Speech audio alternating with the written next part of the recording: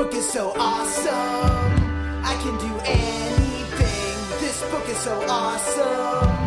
I am the potions king. Did you hear that, Half-Blood Prince? I said I was the king. Can you hear me, Professor Snape? I can make anything. This book is so awesome. Hi, my name is Joel Watson. And I'm Lily Watson. And you're listening to Potter and Daughter, the Harry Potter podcast, where I talk to my 7-year-old daughter as she reads through the Harry Potter series of books. This week, we are following up with our discussion on Harry Potter Book 3. What's it called?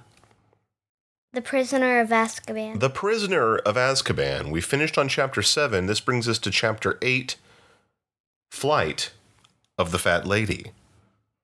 Right? Yeah. Now, before we get started, there's 2 Harry Potter-related things that I wanted to start off with. Number 1 is we had a bit of Harry Potter in our real lives about a week ago when you tried a very special box of candy. What was it? Bertie Bott's Every Flavor Beans. Bertie Bott's Every Flavor Beans have somehow been transported from the wizard world into the boring old Muggle world via the, what are they called? Jelly Belly Candy Company that has licensed the Bertie Bott Every Flavor Beans. I wanted to very briefly talk about your experience with those and whether or not you recommend them. As we know from the books, the Every Flavor Bean can be any flavor. Every flavor. It can be cherry, it can be grass, it can be vomit, chocolate, it can be vomit. It can I actually tasted vomit. Well, let's talk about the ones you liked and the ones you didn't like. Of the ones you liked, were they all just normal flavors, like any kind of jelly bean? No. They weren't? They actually they didn't taste like the thing they were named, but no, it didn't taste like regular jelly bean flavors. No, I'm saying, did you have any that were regular cherry bubblegum? I did have cotton candy. Was that one was pretty good? Yeah. Okay, what disgusting flavors did you try? Because there were some pretty gross out ones on there. I tried earthworm, dirt, and vomit. Ugh. They were all pretty gross. How was... it's from all of those, it sounds like vomit's the worst. Uh-huh. Yeah, I had to spit that one out. Did you swallow any of those? I think I swallowed like half of the earthworm. Now, there was one of them that you said was a weird, gross flavor that actually tasted pretty good. Earwax. Earwax? It actually tasted pretty good. What did it taste like? It's really hard to describe the flavors of these beans. I guess you just have to stick your finger in your ear and suck on your finger to know what it tastes like, huh? No. I wonder if it really tastes like earwax. It didn't. Was it salty? No. Okay. So, would you recommend... Because it took you about a month after getting this box of Every Flavor Beans. Maybe more. I think you even got them at Christmas, so it took you several months to actually eat them. I got it around Christmas time because that's when I was sick. Because you were kind of worried about them being... actually every flavor. Too gross? Yeah. So, having finished the box, out of the, probably 30 or so jelly beans in there, maybe 4 or 5 of them were super gross. Would you recommend them to people? Maybe. Was it a worthwhile experiment? Yes. Okay. So it's worth trying some weird stuff just to see what will happen, I guess. Second thing. Oh, yes, go ahead. Actually, they did smell like what they were supposed to be. Well, what does an earthworm smell like? I'm not really sure. I don't know. I guess I know what vomit smells like, and it's one of the worst smells ever. There is. Yeah. So. I'm really disappointed that I smelled that. Yeah, that's pretty disgusting. I know. There, having been alive as long as I have, there's not a whole lot you could do to convince me to eat something vomit flavored. I've tried plenty of stuff. I try new things. But if you tell me something is intended to taste and smell like vomit, I will happily pass. And move on with my life as an adult who can make his own decisions. The soap actually smelled really good. Did it taste good? Yeah. The soap tasted good. Okay. Yeah. All right. So that's your review of Bertie Bott's Every Flavored Beans. Give them a try. Spit them out if they're gross. I'm sure they're still available. The Tutti Frutti ones are pretty good. I know they were available at Christmas. I don't know if they're still available everywhere. I bet you can get them online. You can probably get them on Amazon or something. Second piece of news that I wanted to address. I went to a comic convention in Seattle last week. And lots of people came up to me and said that they had been listening to the podcast. Yay. They liked it a lot. And they liked you. And I said, thank you. But when I left for that convention, the audience for this podcast was very small. And when I came back, I just checked it earlier today, and the audience for the podcast has almost quadrupled since last week. So I couldn't figure out why. So I started doing some research, and it turns out since last week, this podcast, Potter and Daughter, at its highest on April 3rd, which was just a few days ago, was number 39 on the iTunes UK charts for podcasts. For all podcasts in the whole world, it was the 39th most popular in the UK. Do you know where the UK is? That's Britain, England. That's where Harry Potter takes place. Scotland. That's so this is, and certainly that's where J.K. Rowling is from. So apparently something happened, and it just exploded. In a way, yeah. So anyway, thank you to our new UK listeners. I'm not sure what happened or how this happened, but I do appreciate it. And as of right now, we stand at number, I think, 50-something, 53 or something on the iTunes UK charts. But they only chart the top 100. And that's 100 out of thousands and thousands and thousands. So that's pretty cool. Yeah, we got a pretty good deal there. So anyway, enough of that. Back to Harry Potter. Harry Potter. Chapter 8, Prisoner of Azkaban. And it is called Flight of the Fat Lady, which certainly refers to the guardian of the Gryffindor common room, which is a painting of an opera singer, right? Yeah. Is she a great opera singer? No. Not really a great opera singer. Yeah, once I saw that in the movie, and this may even be in the book, she was trying to scream so loud that a glass would break, and she kept on screaming for like 10 seconds, and then she just smashed the glass against the wall. I have a feeling that's more of a movie gag. I'm not sure if they cover that in the book, but at this point in the books, Professor Lupin is our defense against the dark arts teacher for the year. No one keeps that post very long. So yeah, it's only 1 year each. Well, it's not supposed to be. It's just bad things tend to happen to those teachers. But at this point, it's everyone's favorite class. Can you think of why everyone is enjoying that class, maybe more than some of their other professors? Defense against the dark arts. With Professor Lupin, yeah. I think they would like it more because he actually teaches them in a good way. He gets them involved. Yeah. He actually lets them face some of the monsters they're learning about. Yeah, they faced boggarts. They later study a monster called red caps. I don't know what those are. They're sort of a goblin-like creature. And then kappas, which are water dwellers that look like scaly monkeys. And hinky punks. And I think those kappas, the water dwellers that look like scaly monkeys, might be the little demon goblin mermaid children that we see in the movie, in the next movie, in movie 4, when Harry is doing his underwater trials in the Triwizard Tournament. So anywho. You're not supposed to say that. Oh, yeah, no, everyone's already read all these. So not everyone. Saying that the next book is called, or involves a Triwizard Tournament is not really a spoiler.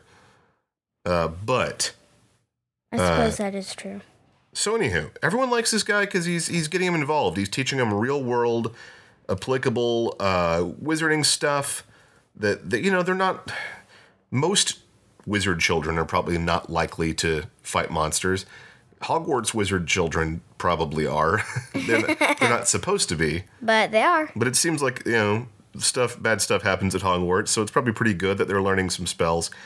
And Professor Snape, obviously, probably not too happy that everyone likes Lupin. And not him. We don't know why yet, but we already know that Snape and Lupin do not get along. And we know that Snape wants that job. Very much. But he never gets to be it. So he's not happy. And Harry is not having a great time in Professor Trelawney's divination class. But some of the girls are enjoying it. Do you remember who? Definitely not Hermione. Nope. Because she stands up and leaves class. Yeah, she thinks early. it's silly. No, Pravarti Patel and Lavender Brown are really enjoying her classes. I think they enjoy the sort of dreamy aspect of it. But she has already predicted some negative things for the kids' lives. She tells at least one girl that something bad will happen on like Thursday, and yeah, the thing she is dreading will happen on Friday, October something. But no one thinks she's serious. Everyone thinks she's full of bull, right? Yeah. Okay, so they are looking forward to Quidditch, though. Quidditch is about to start, and Wood is telling them this is going to be his last year because he's graduating. And what is his goal for this year? Something he's never done before. To win the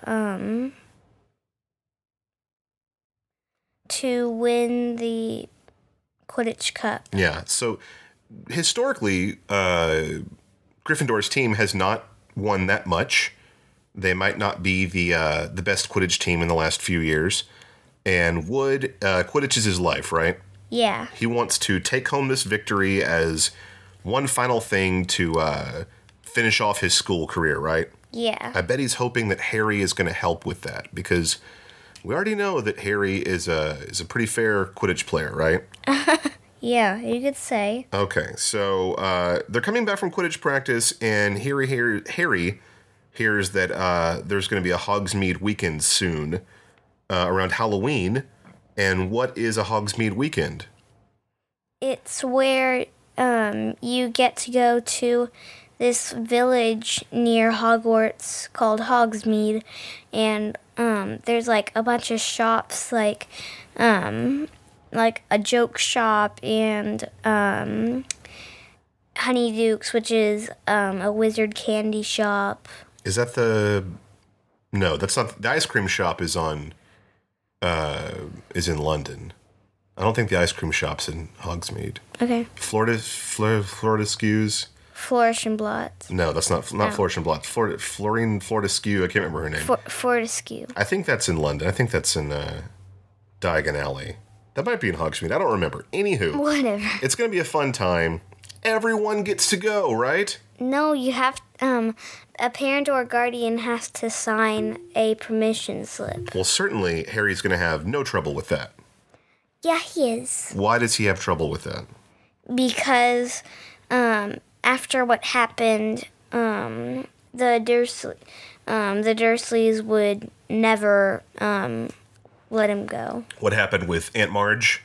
Yeah. Yeah, so even if it doesn't affect them at all, simply because it would be fun for Harry, why would they reward him when they hate him so much? Yeah, that's just it. They wouldn't. They don't want him to have fun, ever. They wouldn't even know about it, They wouldn't see it, they wouldn't hear it, but they would know that off somewhere in the world, Harry was having a good time, and that would ruin their day. Even if they don't even know what time or what place. They're just awful, awful people. And so Harry knows this. He thinks he's going to be able to somehow convince McGonagall to sign the letter for him. Probably the least best person to... Yeah, she's not a rule breaker. And it's unclear whether Harry wants her to, forge their signatures, or if he wants her to sign and just say, I'm allowing Harry to go. Either way, I don't know. That's a very childish thing to do. He should know that asking your teacher to break her own rule is probably not the way to go. He might have had better luck talking to Lupin or Hagrid or somebody, Yeah. Or maybe even Dumbledore. I mean, he's a pretty leeway guy sometimes. At this point, Harry doesn't have much of a relationship with Dumbledore, though. They really have not spent a lot of time one-on-one by book 3. And so I think they still view Dumbledore as this figure who's at the very top of their sort of hierarchy and maybe not accessible directly by children until someone's almost dead. And then he shows up to help out. So everyone wants to go to Hogsmeade, though. Fred and George want to get more, joke stuff. I think they want to get some stink pellets, which seems like something I would not want to be set off near me. And and then one of Professor Trelawney's predictions comes true. Do you remember what happens? Her prediction that the thing that girl was dreading actually happened. Lavender Brown, she told her the thing you're dreading will happen, and her rabbit, her familiar, was killed by a fox on the day, the 16th of October. Familiar? That's an animal who is in service of a witch or wizard, like Crookshanks or Scabbers or Hedwig. I don't even know if they say familiar in these books, but that's what those things are. Okay. So anywho, so now maybe Professor Trelawney knows what she's talking about. And she's already made some pretty dire predictions for Harry, right? Yeah.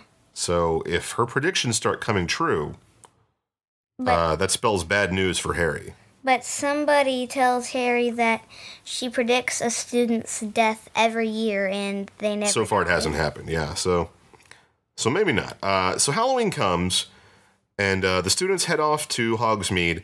I assume since it's called a Hogsmeade weekend, that means they stay for a few days. Maybe they stay at one of the inns. They don't. If I'm not mistaken, I feel like they don't address that. Or maybe they just go every day, stay all day, and then go sleep back in their dorms. I don't know. That's what I was thinking. But it seems like they go a few days in a row. I'm not sure. So, obviously, Harry does not get McGonagall to let him to go. He's got to stay behind. And he heads back into Hogwarts, and he runs into Professor Lupin, right? And Lupin's just hanging out. Wait, I thought that was Fred and George. No. Harry, he gets called by Professor Lupin. Oh. And Lupin shows him a Grindylow, which is a water demon that they'll be using in their next lesson. Yeah, I don't remember that. And they start talking about their previous lessons. And Harry asks Professor Lupin, why did you jump between me and the boggart? And what does Lupin tell him? He tells him that, I thought you were going to turn the boggart into Voldemort, and Harry says, I was thinking about him, but then I thought of the Dementors. Yeah, and so he thought he would scare the other children. But realistically, Harry doesn't actually know what Voldemort looks like. He knows what Voldemort's face looked like on the back of Quirrell's head. So I guess he would see Quirrell with his turban off? Maybe. Obviously, there's no pictures of Voldemort hanging around Hogwarts. Or maybe he saw him as a ghost or something. Yeah, I'm sure he has a picture in his mind of what Voldemort probably looks like. And people have maybe described that he has, snake-like features or, he's got a warped appearance and black robes and various things like that. But at the moment, Harry was not currently plagued by Voldemort, and he was currently being plagued by Dementors. So that was the thing he feared at the most at that time. Snape shows up, and he has a potion for Professor Lupin, but they kind of keep it secret. They seem like they don't want to talk too much about what the potion's for or why he's bringing it to him, right? Yeah. So the rest of the class, they come back from Hogsmeade. Ron has got he got a bunch of gifts for Harry to make him feel better. They went to Dervish and Bangs. They went to Zonko's. They went to the Three Broomsticks and had butterbeer. I've only heard of one of those. Well, you know Zonko's, and you definitely know the Three Broomsticks, right? Zonko's is the joke shop. Oh. And Dervish and Bangs, I don't know what that is. I didn't know that was the name of the joke shop. Yeah, they talk about Zonko's maybe more in the books you haven't read yet. So But they mentioned Zonko's, and I always think Zonko's is in Diagon Alley, but I guess it's not. I guess it's in Hogsmeade. So anyway, and they have the three broomsticks. They have butterbeer. So they bring Harry some stuff back to sort of try and make him feel better, maybe. But there is a big Halloween feast that night, and after dinner they go back to the Gryffindor common room, but they can't get in. What has happened? The fat lady's disappeared. And what state is her painting in? It's all scratched up and ripped. Yeah, it looks like an animal has attacked her painting.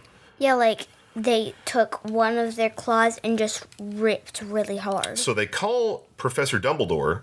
Peeves shows up and sort of gives some information, right? What does Peeves say happened to the fat lady's painting?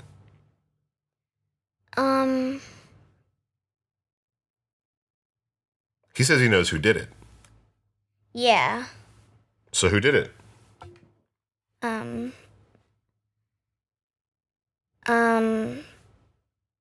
Perhaps it was main bad guy that we know of this whole book. I'm trying to remember his name. Sirius Black? Sirius Black.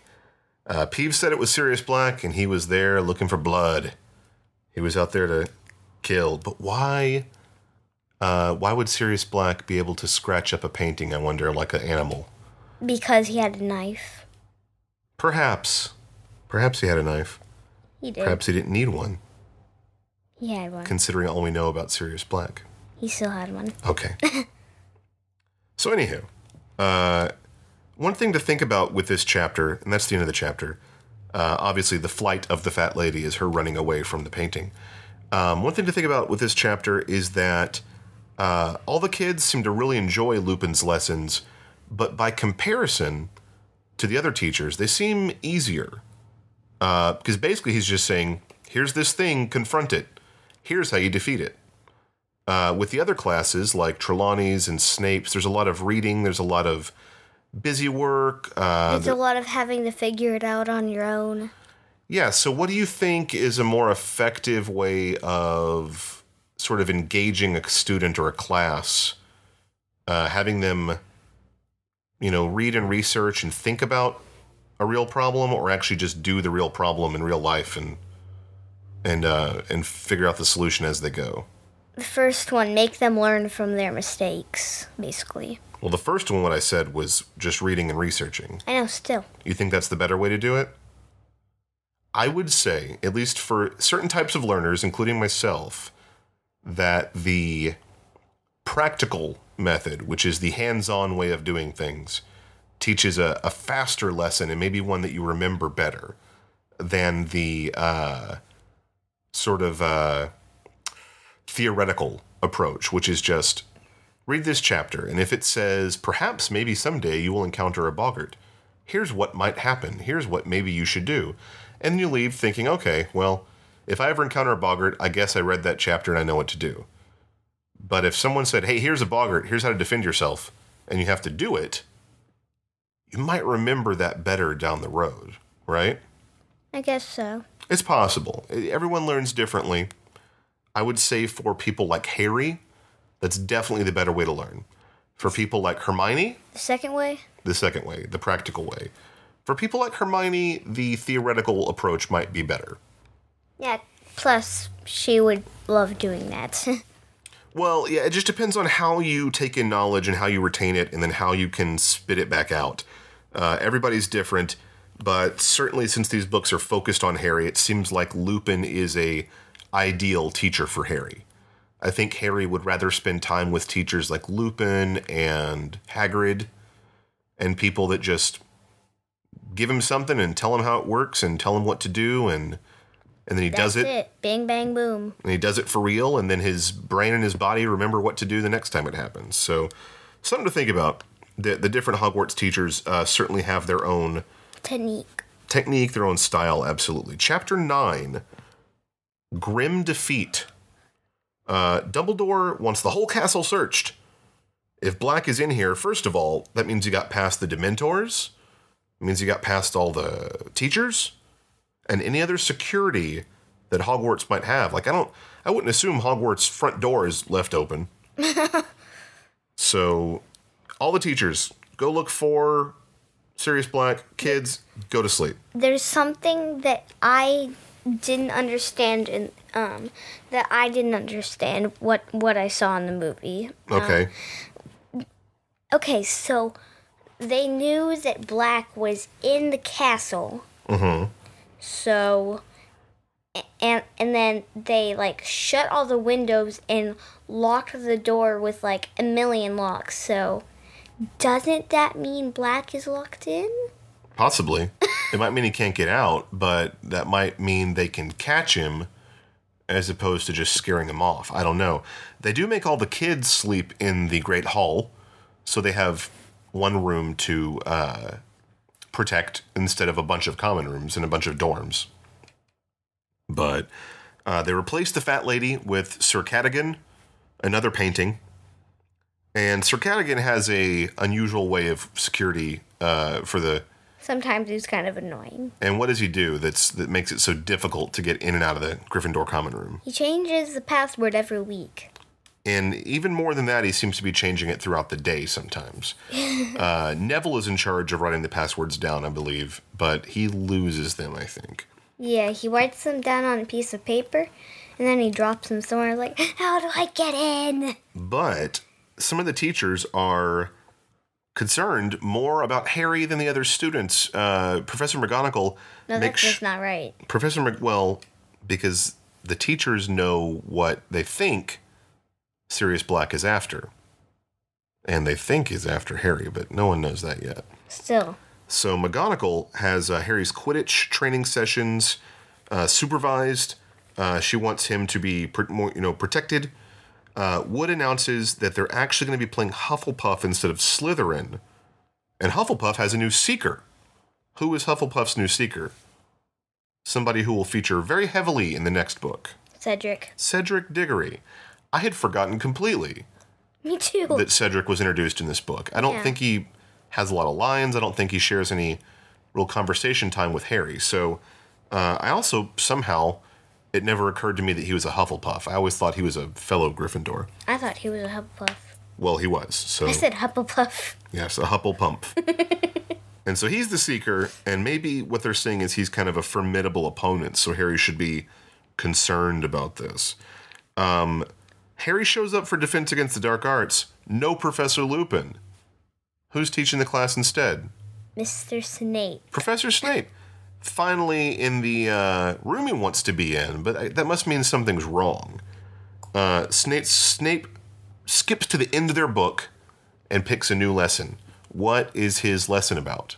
Werewolves.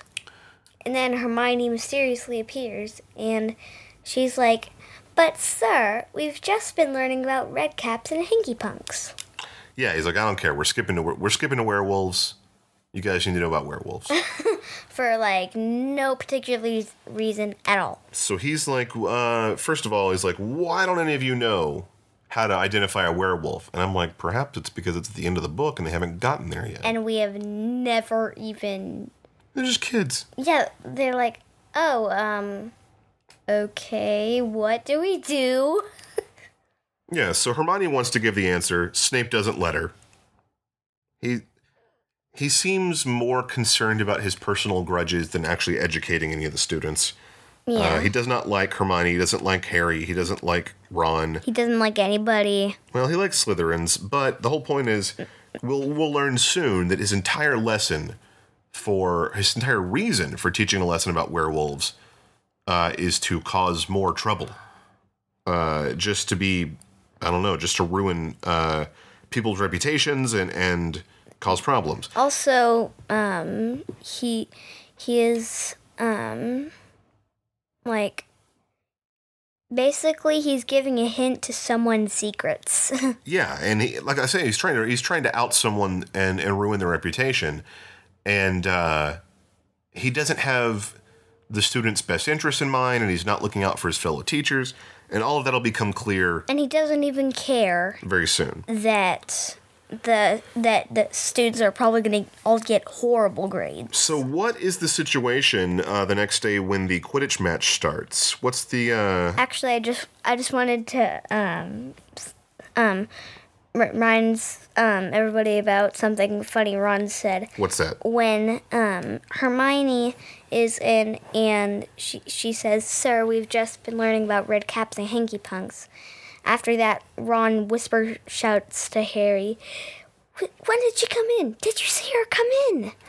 Yeah, they're pointing out that Hermione just kind of appearing out of thin air. Appears appears, disappears, and reappears like just. This is not Ron and Harry at their most curious though, because they seem to be accepting the fact that Hermione is somehow taking more classes than is possible and is appearing and disappearing out of thin air. Because she has like 3 or 4 classes that are at 9 and 10 o'clock. Right. So they're just kind of accepting it. They're not really looking into it that much. They're like, okay, this is weird, but whatever. So the next day we've got our big Quidditch match. It's going to be Gryffindor against Hufflepuff. What is the situation like? What's the weather like? It's all raining and thunder and stuff. But for some reason they don't call off the game. They figure this is fine. Everyone Whatever. Keep going. Just play. Harry sees something. Yeah, they only cancel a Quidditch match under like super serious circumstances. Harry sees something out of the corner of his eye. What does he see? He sees the snitch. No, he sees the black dog again. Oh. Then he sees Wait. Cedric going for the snitch. Wait, doesn't he see a cloud that looks like the dog's head? That's in the movie. Oh, that's right. In the book, it says, like, the dog is just floating or something. Yeah, I don't think they specify it's the shape of a cloud, but Harry sees the grim, basically. He sees the sign of the black dog, and he is again reminded of his potential bad future that's been predicted. But they do see Wood going after the snitch, so Harry chases after him. Wait, Wood? Not Wood. Cedric. Cedric going after the snitch. Harry heads after him, but then he gets that old familiar feeling, that coldness and bleakness and despair, which we know is caused by what? The Dementors, and he starts to feel dizzy and confused. And He looks down, and there's like 100 Dementors down there. Yeah. More than he's seen before.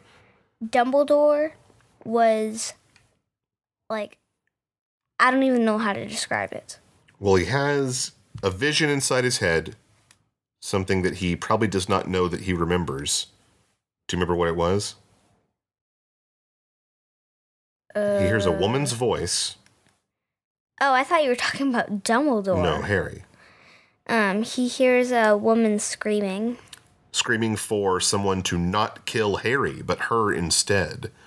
So obviously, I thought it was just screaming. So obviously he hears his mother's voice begging Voldemort not to kill Harry. Dumbledore. So that's a memory that he's got locked away from when he was, under a year old.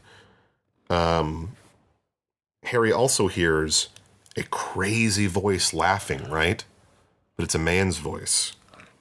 We don't know who that is at the time. I don't remember anything about that. So Harry wakes up in the hospital wing, and Fred and George kind of fill him in. What happened with the Quidditch match?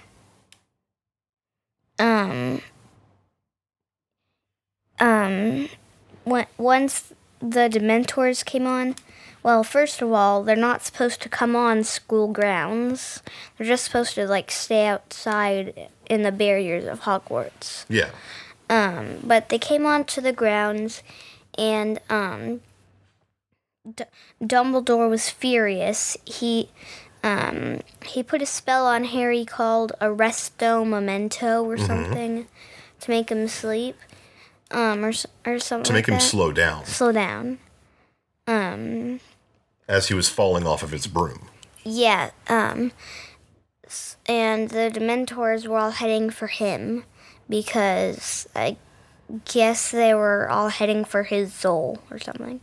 Yeah, so it seemed like they were just intentionally attacking Harry, which certainly is not what they were hired to do or why they're allowed to be anywhere near Hogwarts.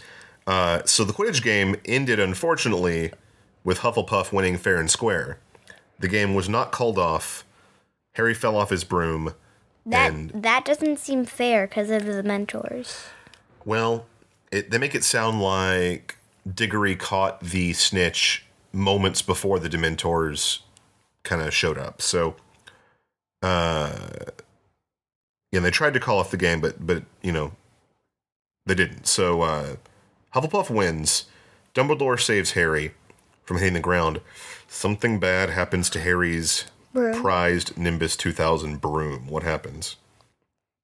In all the commotion, it flew off out of the grounds and into the Whomping Willow.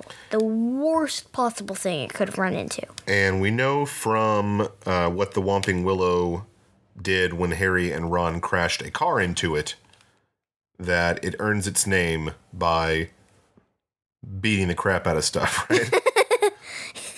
So it beats up Harry's broom, destroys it. He loses his probably his favorite possession at this point, right? Now this is what confuses me. If it gets smashed by the Whomping Willow, how do they get the pieces back? They do in the movie. Seems like maybe they just kind of smashed it up and then they all sort of flew away. And they were able to get it without getting hit by the... Willow. Yeah. So, that's unfortunate.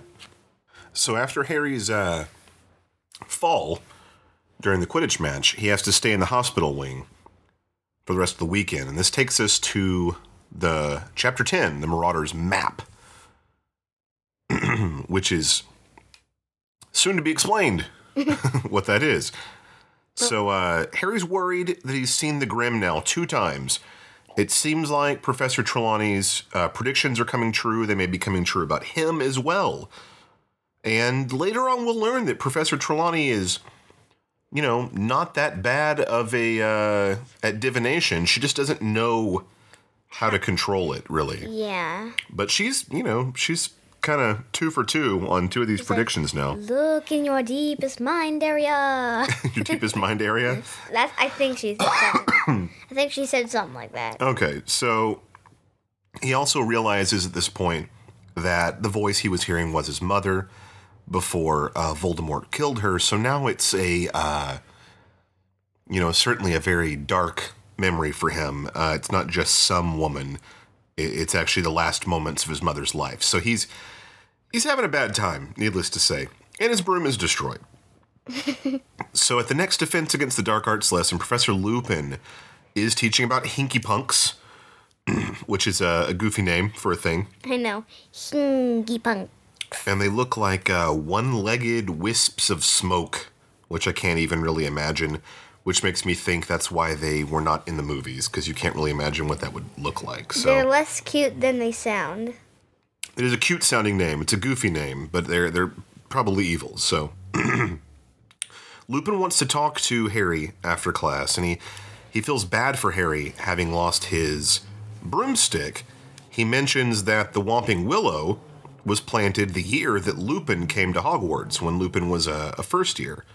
So Lupin's probably in his late 30s at this point.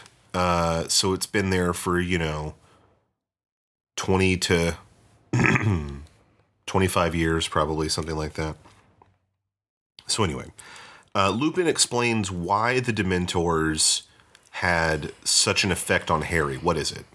Because he said you have true horrors in your past. Yeah, Harry's seen things and been through things, and that other kids certainly have not. And the Dementors take away your happiness and your hope.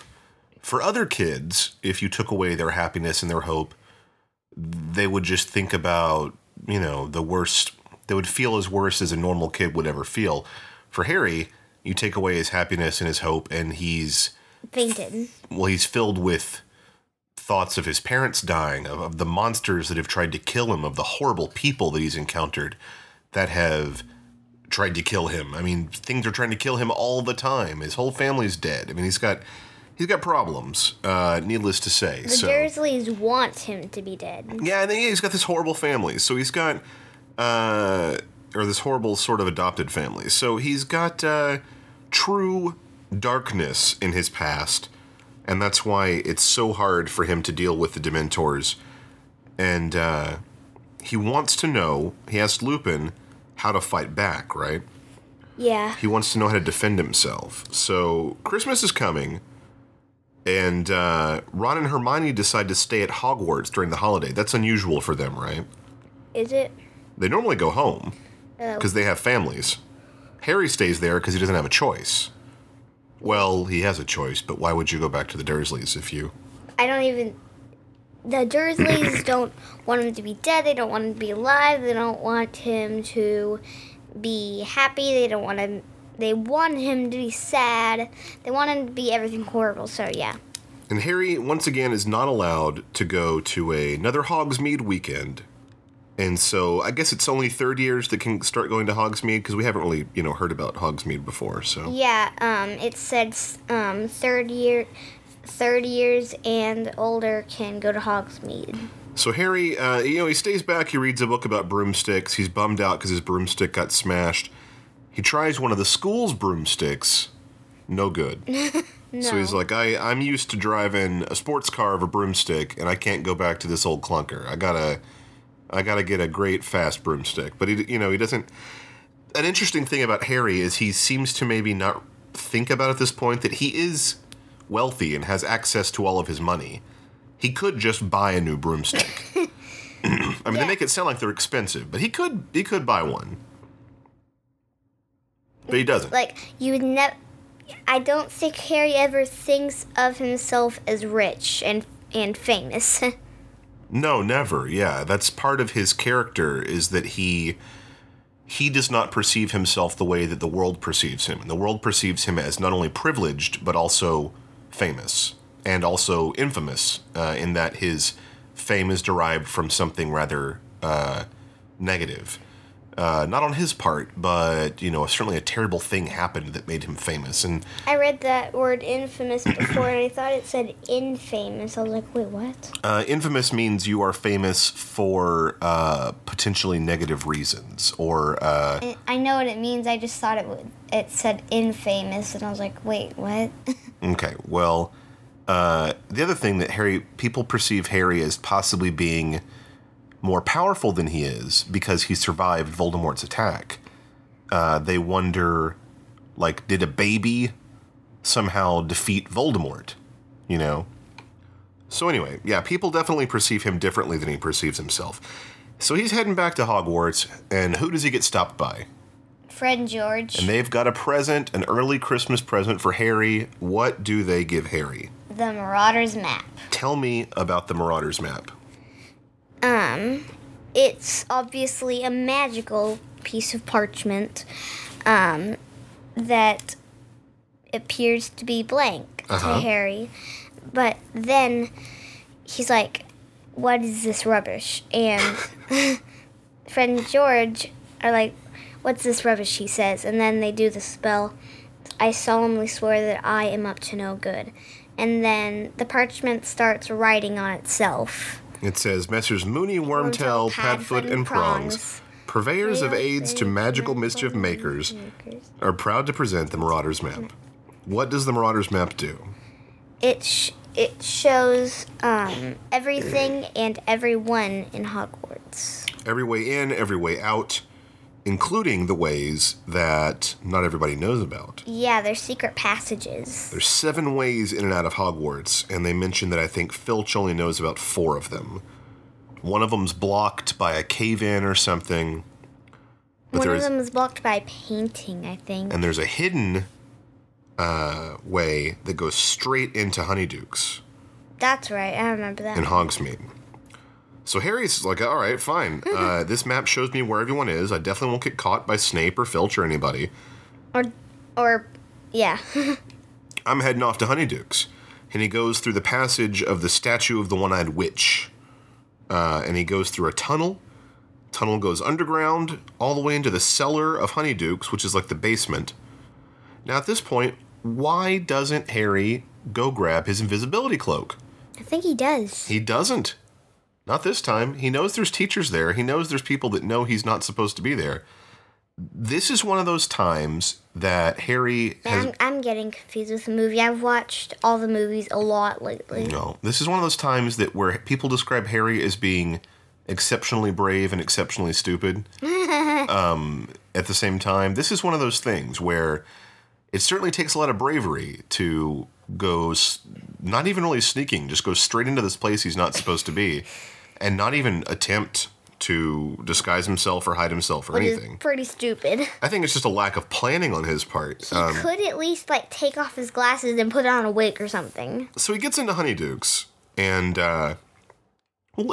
he could also probably do some sort of charm that makes him look somewhat different.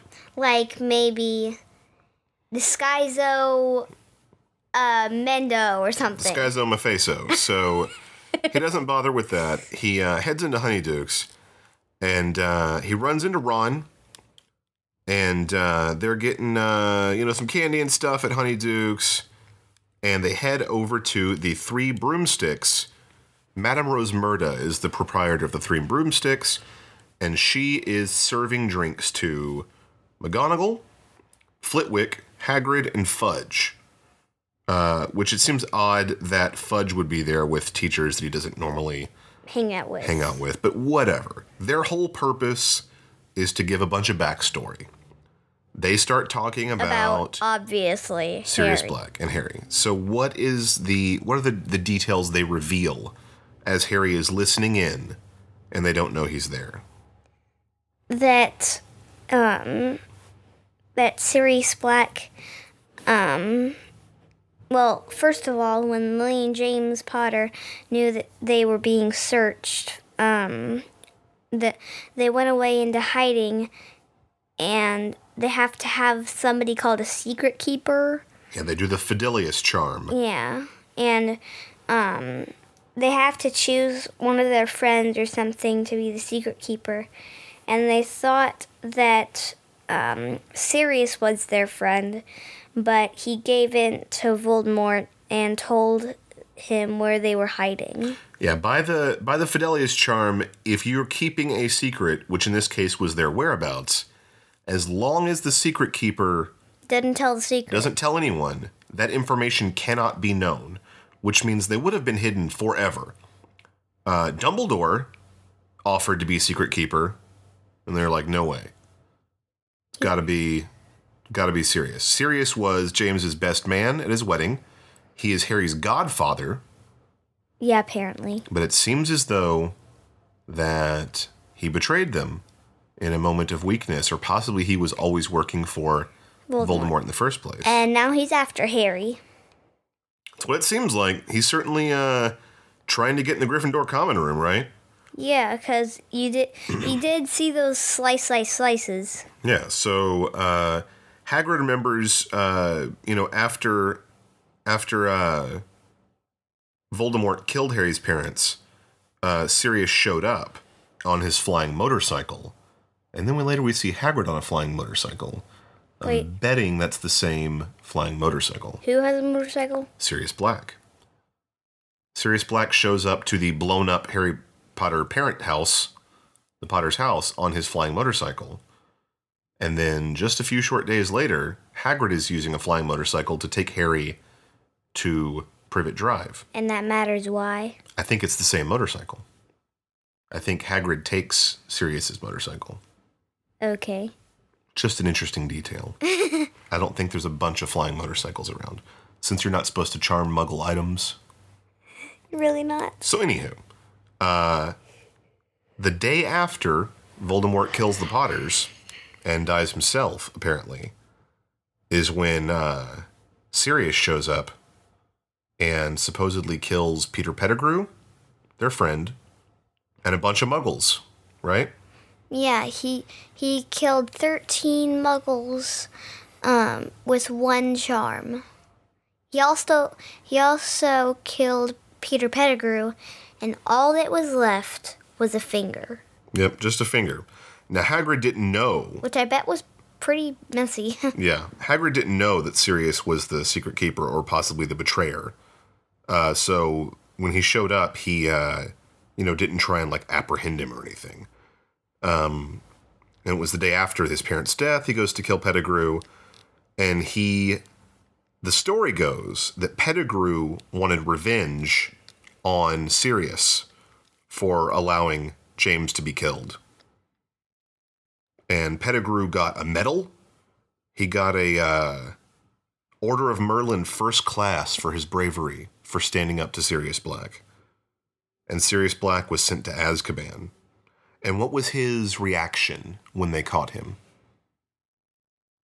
Do you remember the sound he made when they caught Sirius Black? No. He laughed hysterically. So everyone assumed he was insane and happy about having killed his friend. Well, I bet he is.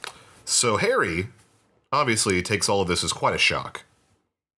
And he is furious.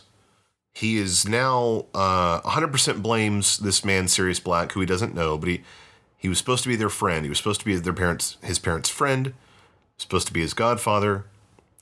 He betrayed them, and now they're dead. So it's all his fault, right? Mm-hmm. Chapter 11, The Firebolt. Harry manages to, run back to Hogwarts through the tunnels, and he goes to his room looking for the photo album he got from Hagrid to see if he can find a picture of Black. He wants to know what the traitor's face looks like, Mm. And the next day, the holidays start, I guess, for Christmas. And Ron and Hermione are warning Harry not to go after Black himself. And that he, Black's too dangerous. He's not going to survive if he stands up. And they mention again the finger. The finger is all that was left. So they decide to go visit Hagrid, maybe for some advice or maybe to calm down. And Hagrid got a sad letter about Buckbeak. What does it say? It says that they're going to execute him. Not yet. It says that he is going to the Committee for the Disposal of Dangerous Creatures. Oh. And that if they find him guilty for, then scratching Draco when Draco was doing everything wrong. Plus, it's just... Then he'll be executed. It was just a little scratch. Yeah. And if he's found guilty, he'll be executed. So Hermione decides... For no found reason. How does Hermione solve problems? By looking it up in books. Look it up in books. So she goes to the library. That's her answer for everything. She's usually right. So she goes to the library and she starts researching ways that she might be able to defend Buckbeak. She starts doing research on hippogriffs. On Christmas morning, Harry gets a few presents. A jumper to wear, some mincemeat pies, some Christmas cake, and some nut brittle from Mrs. Weasley. He also gets an anonymous present. And what is it? It's a firebolt. A new broom, and it's a firebolt. The best broom in the world. Currently. The Nimbus 2000 was the best broom in the world, but now the firebolt is. So, yeah. They start to wonder, who could have given him this broom? Who does Hermione think it was? Sirius. She thinks it might be a trap, right? Yeah. And, like it might be poisoned once you ride it or something. Now, Crookshanks comes in, chasing Scabbers, and Harry's sneakoscope goes crazy. Hermione thinks it's because of the broom. Or I don't know who, but I think somebody thinks it's broken. Yeah. Ron says it might not be working because it's cheap. It was a toy one, so it might not be working very well. That's true. So, they have lunch with everybody in the Great Hall, and Hermione has a brief chat with Professor McGonagall, but nobody knows why. And then after they're back in the common room, McGonagall comes in. What does she do with the firebolt? Takes it away. She takes it because... Why? Because she's going to inspect it and make sure that it's safe. Yeah, so Hermione kind of, ratted out Harry. He's only had his new present for like 5 minutes. And now it's gone. It's already gone, but she's probably right. If it was sent by an enemy, it might be designed to harm Harry. He already gets hurt bad enough in Quidditch all the time anyway. So like with a trick broom, probably get his head chopped off, right? So chapter 12, yes, like that. Chapter 12, the Patronus. Harry and Ron are not happy with Hermione at this point, right? No. And Wood wants to find out if Harry's going to be ready for the next game. I'm assuming even if he doesn't have a broom, he would use a school broom, but he's not going to be the most effective seeker if he's not as fast as he could be, right? Yeah, seekers need to be like the fastest on the team. And part of Harry's advantage is that since he's been playing Quidditch on the teams, he's had like the best broom of anybody. So even though he's a good flyer and he's good at being a seeker, the broom is certainly to his advantage.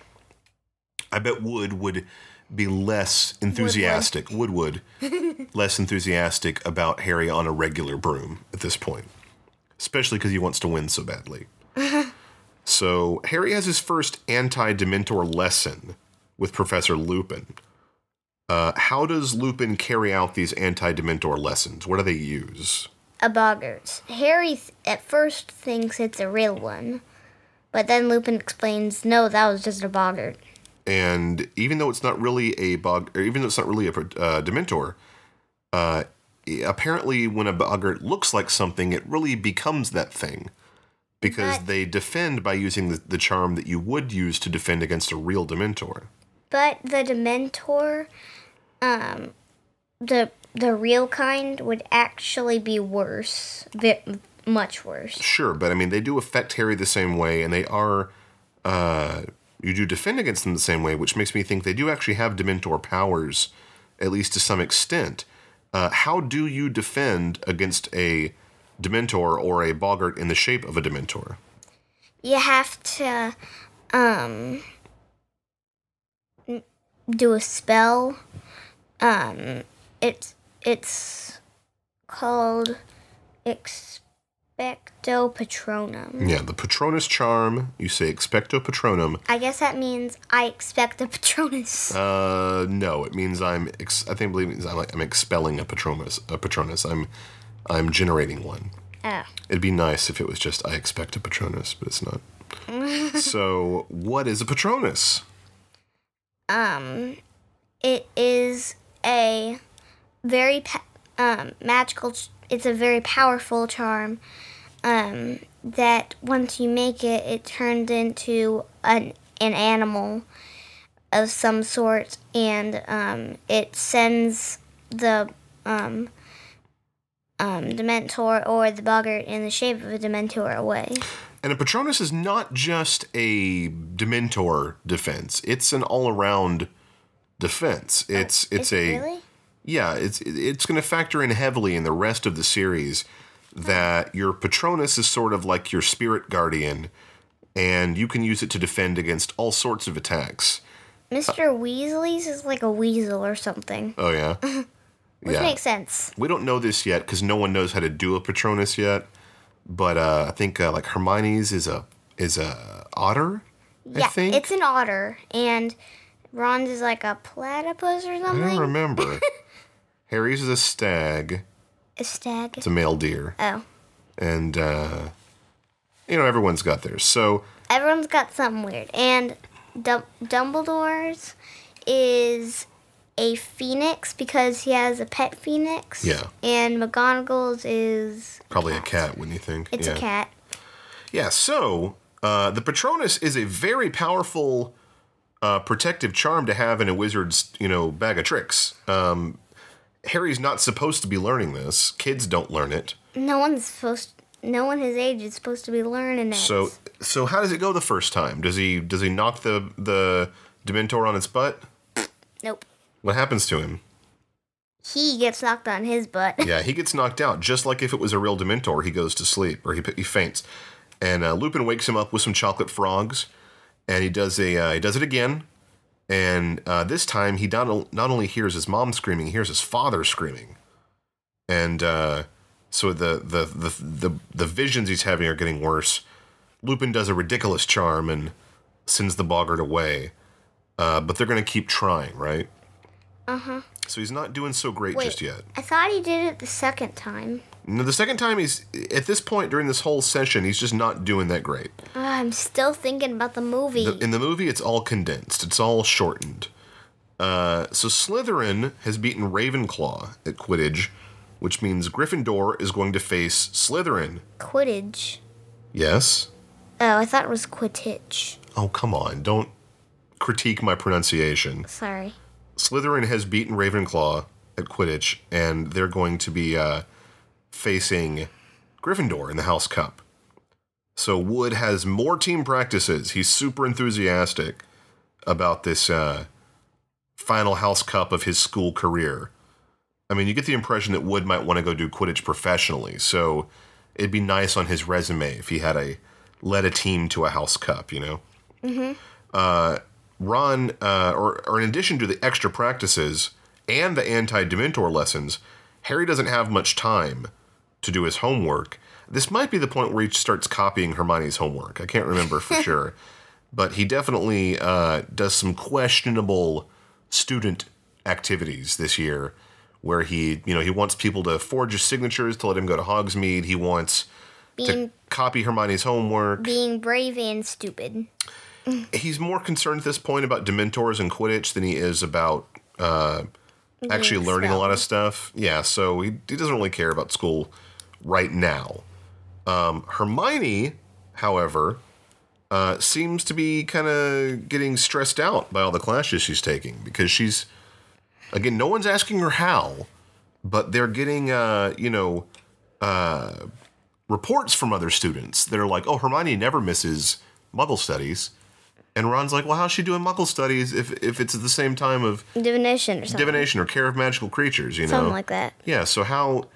And then they're just kind of like, I don't know. They just kind of stop asking at that point. So, but Hermione's stressed out. She's tired. She's starting to miss classes. Ron's curious, but not super curious, I guess. He's like, wait, what? Harry still doesn't have his broom back at this point, and he's told it's being tested for all sorts of curses and hexes, but he can't have it back. And he's not having the best progress with his anti-Dementor lessons. It seems like sort of months are going by during this chapter where he doesn't have his broom, he's trying his lessons, he's trying to learn how to fight Dementors. Hermione's stressed out, and they're just kind of in this routine. Lupin tells Harry about the Dementor's kiss. What is this? It sounds like the Dementors are going to kiss you, but it really means they're going to suck out your soul. Yeah, this is sort of the ultimate punishment. It would leave your body just sort of a zombie husk. It's like you're walking the earth as a nobody. You're basically a zombie. You're kind of a walking dead at this point. So, never-ending torment, pretty bad deal. And he says this is what waits Sirius Black if and when he's captured.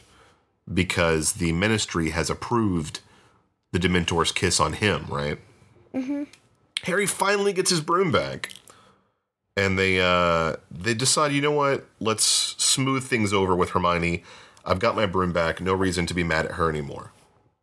So they go find Hermione. Neville is at the entrance to the Gryffindor common room. This is where he's lost the passwords. He wrote them down, but he lost them. He doesn't want to get in. Harry says the password, which is currently Oddsbodkins. Oddsbodkins? Oddsbodkins. And they get in the common room, and everyone's freaking out over the firebolt.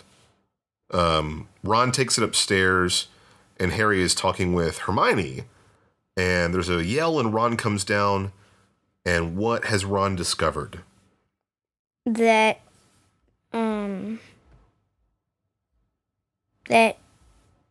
Scabbers is gone? Scabbers is gone, there's a bloody sheet, and there are cat hairs. Everywhere. So he thinks that Crookshanks killed Scabbers. Pretty upset. So they're trying to make up with Hermione, and now Ron and Hermione are angry at each other. This starts as... Well, before we go to the next chapter, this chapter 12 is called The Patronus. One thing that I think is interesting to point out is in an interview, somebody asked J.K. Rowling, the author of these books, if there was one spell that she could bring to life in the real world, which one would it be? Do you know what she said? The Patronus? The Patronus. She thinks that having that sort of friendly protection would be the coolest thing if she could only choose one, and that it would be useful in real life if you were ever being attacked or in some way tormented, that a Patronus would be very helpful. So Chapter 13, Gryffindor versus Ravenclaw. Sounds like it's going to be Quidditch related. Ron and Hermione are furious at each other. Their pets have possibly killed each other. They've never been, the pets have never been friends, but now it seems like it's really gone to its final sort of conclusion here, and things are bad. Harry has his final practice before a match against Ravenclaw, which it sounds like if Gryffindor wins, they might get into the Quidditch Cup at this point. Madam Hooch checks out the Firebolt, and when comparing it to the Nimbuses and the Clean Sweeps and the Silver Arrows, these other brooms they use, I think she's thinking it's probably the best one. They mentioned that the professional Quidditch teams are going to be using Firebolts next year. So Harry's definitely got an advantage over anyone who does not have a Firebolt, especially in terms of Seekers, right? Because the Seekers have to be the fastest. Yeah. So Wood gets everybody together. He tells them that Ravenclaw's got a new Seeker. Remember who it is? Wait, no. It's Cho Chang. So in this book, I've forgotten that we are introduced to both Cedric Diggory and Cho Chang. They're both Seekers. Wait, I thought Cho Chang was at a different school or something. No, I guess she's a Ravenclaw. She's here. Not. And obviously these two factor heavily to the next book. So it's interesting that they were just passing names here and I forgot about them. And then they show up as major characters in book 4. Next book. And Cho is a major character in book 5. So. Oh, I do not know that yet. So she's also got a special broom called a Comet 260. It's apparently a pretty fast one too. So Harry, during this Quidditch match, he sees the snitch and he's going to go after it. But then what appears on the field? A Dementor? 3 Dementors. Now the last time it was like 100. And now it's only 30. This time it's 3. And he's like, forget this. I know how to defeat these guys now. What spell does he cast? Expecto Patronum. And he sees sort of a silvery white thing coming out of his wand. But he doesn't faint. And he catches the snitch and he wins the game. But it turns out he was able to defeat the Dementors because they weren't really Dementors. What were they? Yes, Malfoy, Crabbe, and Goyle. Yeah, so they get in trouble, but for some reason not expelled or suspended or even removed from Quidditch because they're in the next game, which is ridiculous. It seems like trying to intentionally cause someone to faint or fall off their broom and get hurt would have a more severe punishment. That wouldn't happen because they're not real, so. What's that? That wouldn't happen because they're not actually Dementors. But what they did, they don't know why Harry faints. Oh. They're trying to hurt him badly. They thought that it would work because just anything that looks like a Dementor. Their intentions were very cruel, and they should have been punished more severely than that. So Gryffindor is super happy about their victory, but one Gryffindor in particular is not celebrating. Who is off by herself? Reading books. Hermione. Hermione is on the outs with Ron, and she's not feeling so great. She's stressed out about school. And she's reading a book that I think is pretty interesting, Home Life and Social Habits of British Muggles. Because they can't even imagine what a Muggle would do at home. It's like they're reading about animals. Or a extinct species of ancient human, you know? And so I can only imagine that their book is about, they have dinner, they watch some TV. Have some ice cream. They relax. Maybe they brush their teeth. Tuck their kids in bed. Do their homework. Comb their hair. Yeah. It's just odd. Sometimes they go to a movie on the weekends. I just can't imagine what would be in this book that would be... Of course, we learned from Mr. Weasley that they really just don't understand Muggle life at all. And so even the simplest things seem fascinating. Yeah, in the second book, he says... he's like, Now tell me, Harry, what exactly is the function of a rubber duck? Yeah, exactly. So there's probably a whole chapter in this book about what a TV is and why muggles stare at it for 8 hours a day. And what's on the other side of it and what's even the point, you know? For kids only like 2. Yeah, exactly. Well, no one should really watch 8 hours of TV, but I'm sure a lot of people do. So Ron and Hermione still not happy with each other. Pets are probably murdered in some corner somewhere. Harry is awakened from sleep by a scream. Ron tells him he saw Sirius Black in their room with what? A dagger. With a knife, yeah. Sir Cadogan, who's supposed to be guarding the entrance... And it's not a butter knife. Yeah. And Sir Cadogan's supposed to be guarding the entrance. How did Sirius Black get through the wall, get through the door? Because remember when Neville dropped all the passwords? Yes. Apparently the password for that week was on the paper and he found it. So Neville is sort of responsible for letting Sirius Black into the Gryffindor common room. And trying to kill Harry.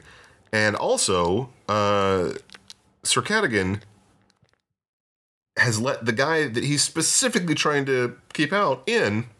Yeah, you should just say... Did no one show him a picture? Yeah, you should just scream, "Murderer! Murderer!" Yeah, he should have freaked out and told all the paintings to start screaming and get the teachers out there. He's terrible. Like tell one painting and then the other painting will tell the other painting until they get to Dumbledore's office or something. And that is kind of the way that that the paintings communicate.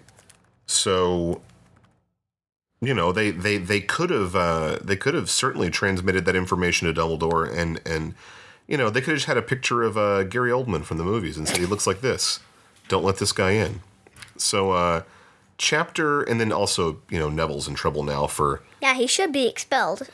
Well, I feel bad for Neville because he couldn't remember all these crazy changing, constantly altering passwords. So, every week, sometimes every day, sometimes every hour, every minute, every second. Yeah, it was multiple times a day by the end. And so he was having a hard time, and, you know, he needed some help. So chapter 14, then, Snape's Grudge. The castle's being searched. They got to find Black. He's probably still in there somewhere, right? Filch is boarding up every little opening in the castle to make sure no one can sneak in or sneak out. They fire Sir Cadogan, and the fat lady's back. I guess her painting has been repaired. Neville is punished and gets a howler from his grandmother. Yay. Well, I feel bad for him. I feel like it's not really his fault. He was put in a weird circumstance. Plus... You're the one who said he was responsible. He was responsible, but I don't think... Because his actions made it happen... But I don't think what he did was wrong, malicious. I think you should punish the intent. For instance, you should punish Malfoy's intent to make Harry faint and hurt himself, even though that was never going to happen. But I don't think you should punish Neville for having... His only intent was trying to get through the crazy painting. And the other thing to point out here is that, especially at this point, all of the other students at Hogwarts, they don't live this life or death situation that Harry lives. They're just trying to be at school, you know?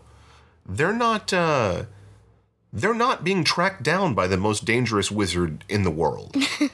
They're just trying to get through class and be normal wizards. Hang out with their friends and go home on the holidays and get good grades, and that's it. And just so be a normal person. Yeah, and so asking them to... Well, normal for them. Asking them to carry this load of life and death and murderousness and evil and whatnot is a lot, especially for 13-year-olds, you know? They shouldn't have to deal with all this stuff. Again, the adults should be taking care of this, not the children. It shouldn't be their responsibility. So anywho, Harry's crazy life is sort of thrust onto all the other kids, and it's not their fault. So they're searching the castle. They got to find everybody. They got to find Black. Hagrid invites Ron and Harry over to visit with him. He's got some bad news. He knows that Buckbeak's case is coming up, and that Hermione has been visiting Hagrid because she's sad. At this point, I don't know why Harry would be mad at Hermione. I think he's just siding with Ron on this. Perhaps. I don't know. But she seems like this is one of those times where she has no friends. So she's stressed out from school. She has no friends. There's another Hogsmeade trip. So this is the third or fourth one this year. Harry finally has a bright idea. What's his idea? What does he decide to take with him this time? Invisibility cloak. The invisibility cloak. Finally a good idea. Finally some smart thinking, even from Harry, who's, still breaking the rules, but at least he's got a better plan, right? Mm-hmm. So he takes his Marauder's map. He takes his invisibility cloak. He goes through the statue of the One-Eyed Witch, and he heads on out. And then there's Neville. Neville shows up, and then Snape shows up too. Tells him to get out of there. So Harry's got to shake off Harry's got to shake off Neville, get rid of him. And he gets through the tunnel and gets to Hogsmeade. He finds Ron. He's got the invisibility cloak. And then they check out the Shrieking Shack, and they find Draco, Crabbe, and Goyle. Being invisible, Harry has a chance to have some fun. So what does he do? He sort of beats him up. He throws mud at him for sure. I know that. I thought that was snow. It's snow in the movie. I believe it's mud in the books. He kind of trips them and makes them fall on each other, and they think it's a ghost or something, right? He pulls down his pants, which is kind of gross. I think that's also just the movie. But Draco, who's somebody, Crabbe, catches his foot on Harry's cloak, and they see Harry's face for a moment. And now they're even more freaked out, because they don't know that Harry has an invisibility cloak. So they think it's just a floating Harry head out in the middle of the woods, Harry. Yeah, so they run off. They're gone. They're freaking out. Harry thinks that maybe Draco is going to run back to school and tell on him if he figures out that it really is Harry. So Harry runs back to Hogwarts as fast as he can. Who does he run into? The last person he would want to see in this point, besides Draco. Professor Snape. Oh. Professor Snape catches Harry and takes him to his office. Wait, what about the invisibility cloak? He stashes it in the tunnel so that he can get back to it later if he needs to. That's right. So Snape takes him to his office, and he tries to get Harry to confess. You snuck out. So what does he do to get Harry mad?